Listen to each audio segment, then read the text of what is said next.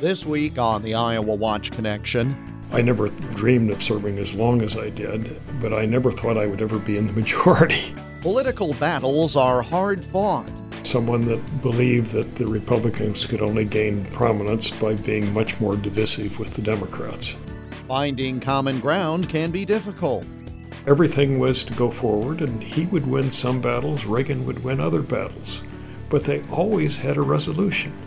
A conversation with an Iowa political legend. Our topic this week.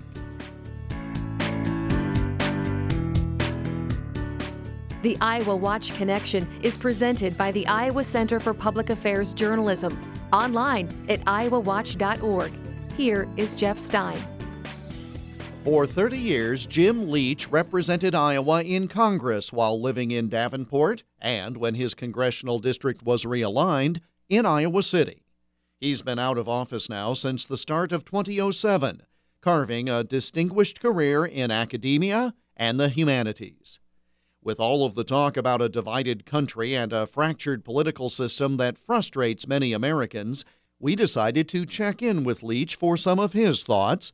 Leach, a conservative Republican, built a reputation while in Congress for his intellect, but also congeniality.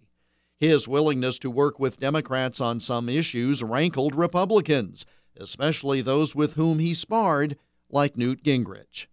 IowaWatch Executive Director and Editor Lyle Muller sat down with Leach for an extended interview for this program.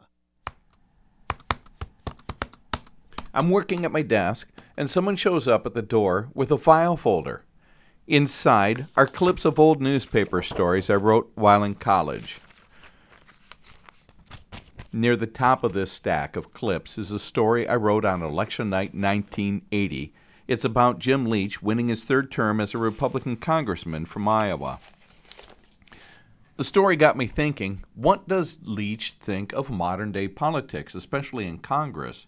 And how does it compare with when he served in the U.S. House from 1977 until 2007, 30 years before Dave Loebsack defeated him in the 2006 election? Leach is at the University of Iowa these days, where he holds a chair in public affairs as a visiting professor of law and senior scholar, and as a visiting professor of political science. He has deep experience in international finance, Asian and Pacific affairs, China. He loves the arts, having served as chairman of the National Endowment for the Humanities in Barack Obama's administration, and making sports analogies when it comes to politics. I caught up with him at his University of Iowa office in Schaefer Hall, where the political science department exists. First of all, what's changed in your view as far as the interest you had in public service back then in Congress, and what people are dealing with now when they make a decision to run for Congress? Well, a lot has changed, and that race was in 1980. And I might say it's, in a way, symbolic of what the question you're asking. The opponent was a young lawyer here in Iowa City named Jim Leach, terrific young man. And we ran what I considered to be a very civilized race. I frankly, truly respected him. His father-in-law was a member of the religion department here. His background was pure quality. And it was a vigorous race. About that time, things did begin to change, and not having to do with this particular race, but when I came into the Congress after the 1976 election, the Democratic Party was dominant, had been dominant in Congress for quite a while. In fact, I never dreamed of serving as long as I did, but I never thought I would ever be in the majority as a party. And I served 18 years under Democratic leadership and 12 years under Republican. 1980 was a little bit of a break year because things started to get stickier, and part of it was symbolized by the election of one member of Congress in the prior election, and this was Newt Gingrich of Georgia. Newt was and is a very smart individual and a very smart tactician, and also someone that believed that the Republicans could only gain prominence by being much more divisive with the Democrats. And so he inaugurated a program as a young member to present a much stickier set of feelings within the Congress, with attacks that I thought were, of the majority party, were maybe a bit exaggerated, and I'm understating the word maybe. And my view was I came in as a classic moderate Republican in the traditions of Eisenhower, Bob Ray, that sort of thing. And I always felt that in the minority, my obligation was to present constructive alternatives to Democratic offerings. But if Democratic offerings as the controllers of the House made sense, not to be afraid to vote for them. And to try to modify them if that was reasonable. And so I would have a whole series of votes that were against Democratic measures and some votes that were for them. And I would try to play a role that would be contributing rather than divisive. But as time went on, in the 80s, and Ronald Reagan became president. Today he looks like a unifying figure. At the time, many in the political process thought he was more divisive than otherwise. In retrospect, he looks like quite a credible president. At the time, he was under the gun, a little bit like John F. Kennedy was under the gun as president. With his death, he became quite a martyr and looked at in a very different, more enlightened way. And the same is kind of the case with Ronald Reagan. And one aspect of Reagan's presidency that many people have missed is that he had a contrasting figure in the House who was Tip O'Neill, who was the Speaker of the House. And Tip was a classic liberal Democrat, but I always found him to be totally honest, and he had a position that he would argue for liberal causes, but never was there an argument for bringing the system down. That is, dysfunctionality was not a term used. And everything was to go forward, and he would win some battles, Reagan would win other battles. But they always had a resolution. A lot of political battles happened over the years while Leach was in Congress: Iran-Contra, a savings and loan crisis, 9/11, the Whitewater scandal, during which he was highly critical of President Clinton, the Persian Gulf War, and war with Iraq, which he voted against. But also, the tone seemed to be changing in Congress, and Leach was taking notice. A Speaker of the House, for example, who, in this case, Jim Wright of Texas, who had published a book that maybe utilized some AIDS help from Congress. There was a jumping on him as if this was quite a legal sin, and yet later, when in power, one of the people who attacked him the same way became Speaker and did the same thing. And so you have issues that get exaggerated and issues that don't get quite enough attention or depth of attention. There are real errors that Congress makes, as well as quite successful things that it does. And for example, in the 80s, we had a savings and loan debacle. And it was, in my view, directly tied to certain acts of Congress that a congressional committee of jurisdiction got too tied to an industry and then put constraints on how the industry was regulated, and in effect allowing the industry to do things that were imprudent. And so many S&Ls in the country went under, and the funds for protecting depositors weren't there. And so Congress had to bail out the fund for hundreds of millions of dollars. And that is the kind of thing that I think one can make an honest difference of judgment on.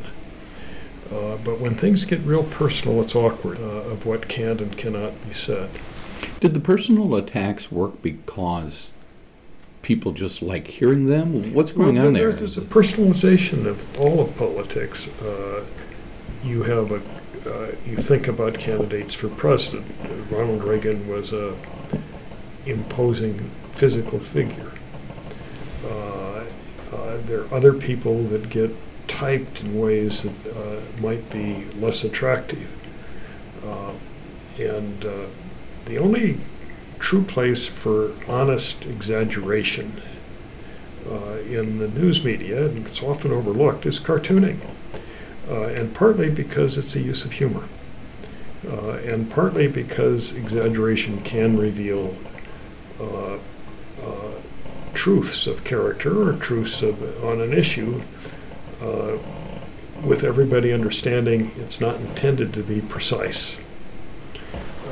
But when you get into personal aspersions about people, it can be quite ugly. And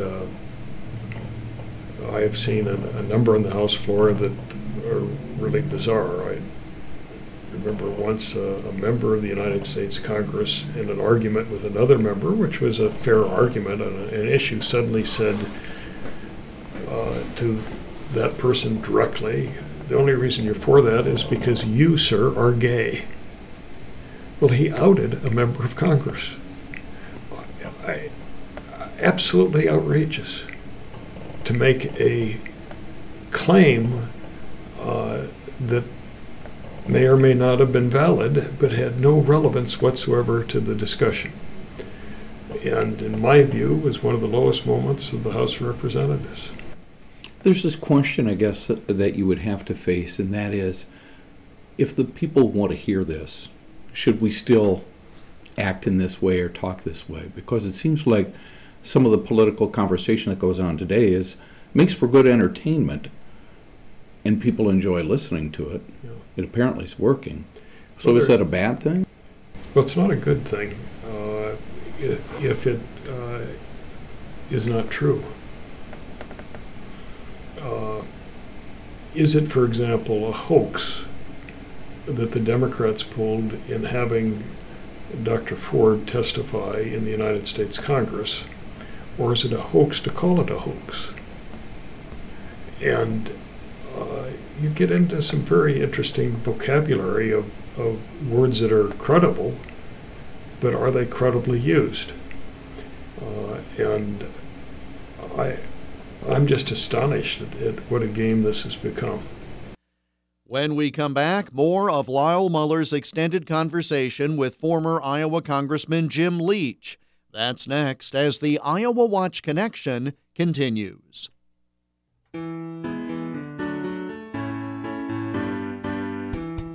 The Iowa Watch Connection radio program is part of a statewide audience engagement project organized by the Iowa Center for Public Affairs Journalism, an independent, nonprofit, nonpartisan news organization. The center is dedicated to producing high-quality investigative and community affairs journalism in Iowa, while also training journalism students to do this work at a high ethical level. The center is found online at iowawatch.org. Welcome back to the Iowa Watch Connection. I'm Jeff Stein. Since leaving Congress in January 2007, Jim Leach has been a professor at Princeton University, interim director at the Harvard University's John F. Kennedy School of Government, and a visiting professor at the University of Iowa. As our interview with him continues, Leach talks about other times of great political tension in the United States. Well, there are always precedents for everything. The first significant precedent was around the year 1800 when Thomas Jefferson was running for president against John Adams, two great founders. And Thomas Jefferson hired a journalist named James T. Callender to describe John Adams as a hermaphrodite. I had to go to the dictionary to try to figure out what that meant, but it's not a positive term. And it caused John Adams to cease all communications with Jefferson for over a decade. And then another founder, a doctor from Philadelphia named Benjamin Rush, communicated with both and asked them if they would start writing each other, which they did, and formed a kind of a correspondence. It's now a historical record. But after both had served. It seems that a lot of people want to say this is a terrible time, the worst time in American history. Actually, for sure, and I say with certitude, the 1850s were worse. But they were worse for good reason. The issue was slavery. And that is an issue that is huge. And so to have intemperate discussion was the norm. And it's no accident, for example, in the middle of the 1850s, a senator from Massachusetts who was for ending slavery called a fellow senator a, quote, pimp, unquote, for slavery. And because this particular senator, who was from South Carolina, was a cripple, his nephew in the House of Representatives came over to stand in for him, and with a cane almost beat to death the senator that had offended his uncle. Well, that's kind of argumentative of a new degree of extreme, although there had been duels in American public life. A president, this is Andrew Jackson, was famous for his dueling and was quite good at them, fortunately for him. And at least we no longer have duels. Right. Aaron Burr and Alexander Hamilton. And that all came about because of a word that Hamilton used against Aaron Burr. And Hamilton, who many of us believe was the greatest Secretary of the Treasury, found himself facing a duel with the sitting Vice President of the United States in the state of New Jersey, which technically had legalized dueling, was shot dead. And so he probably regretted, if he could still think after being shot, that he called Aaron Burr despicable. And that was the cause of the duel. I want to take you to the time of when you ran for Congress. What was your expectation there about how civil the place would be? Well, I had a rule for myself, and I never applied it to anybody else. The people you run against can choose whatever method they want. But I made a point of never saying anything that I would regret. In politics today, both political parties have teams of people that advise their candidates, and virtually all of them suggest that the candidate be prepared to go, quote, negative. And in a way, when I entered politics, I used to think that there are a lot of analogies between politics and sports. They're both very competitive. You have to do a lot of preparation. There's an end result with a score. And then as time went on, I came to the conclusion that basically sports has a much higher ethic than politics. After all, there are referees. What's changed from then to now? What are some of the factors, do you think? I think it's the game of the competition, the ambition of parties, of individuals that operate. Winning is everything. And actually, winning is not everything. doing it the right way is everything. Do you think you could function in today's Congress as a member of Congress? Could I function? Yes. Well, if you say effectively, it would be very hard because I would not be going along with too many of the policies of the current party. If you mean, could I wake up every day and go to work? Absolutely. But would I find it comfortable or comforting or necessarily appropriate? The answer might be no. When you were voted out of office, you shared that. You said that was the best day of your life? Happiest day. Happiest day of your life. Why? Well, because I'm looking back instantaneously, and I felt as if I'd kept my commitment to myself, and that was that I would not have conflicts of interest of any nature and not accept large sums of money in campaigns or out-of-state money, and that I would respect my opponents to the best of my ability.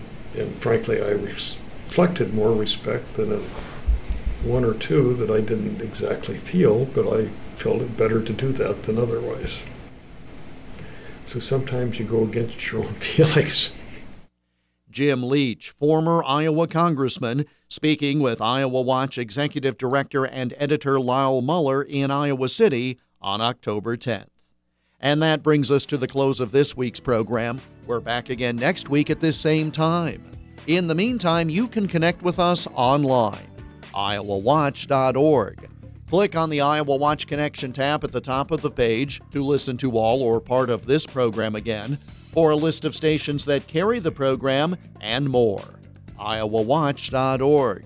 I'm Jeff Stein. Thank you for joining us, and we hope you'll make the Iowa Watch Connection again next week.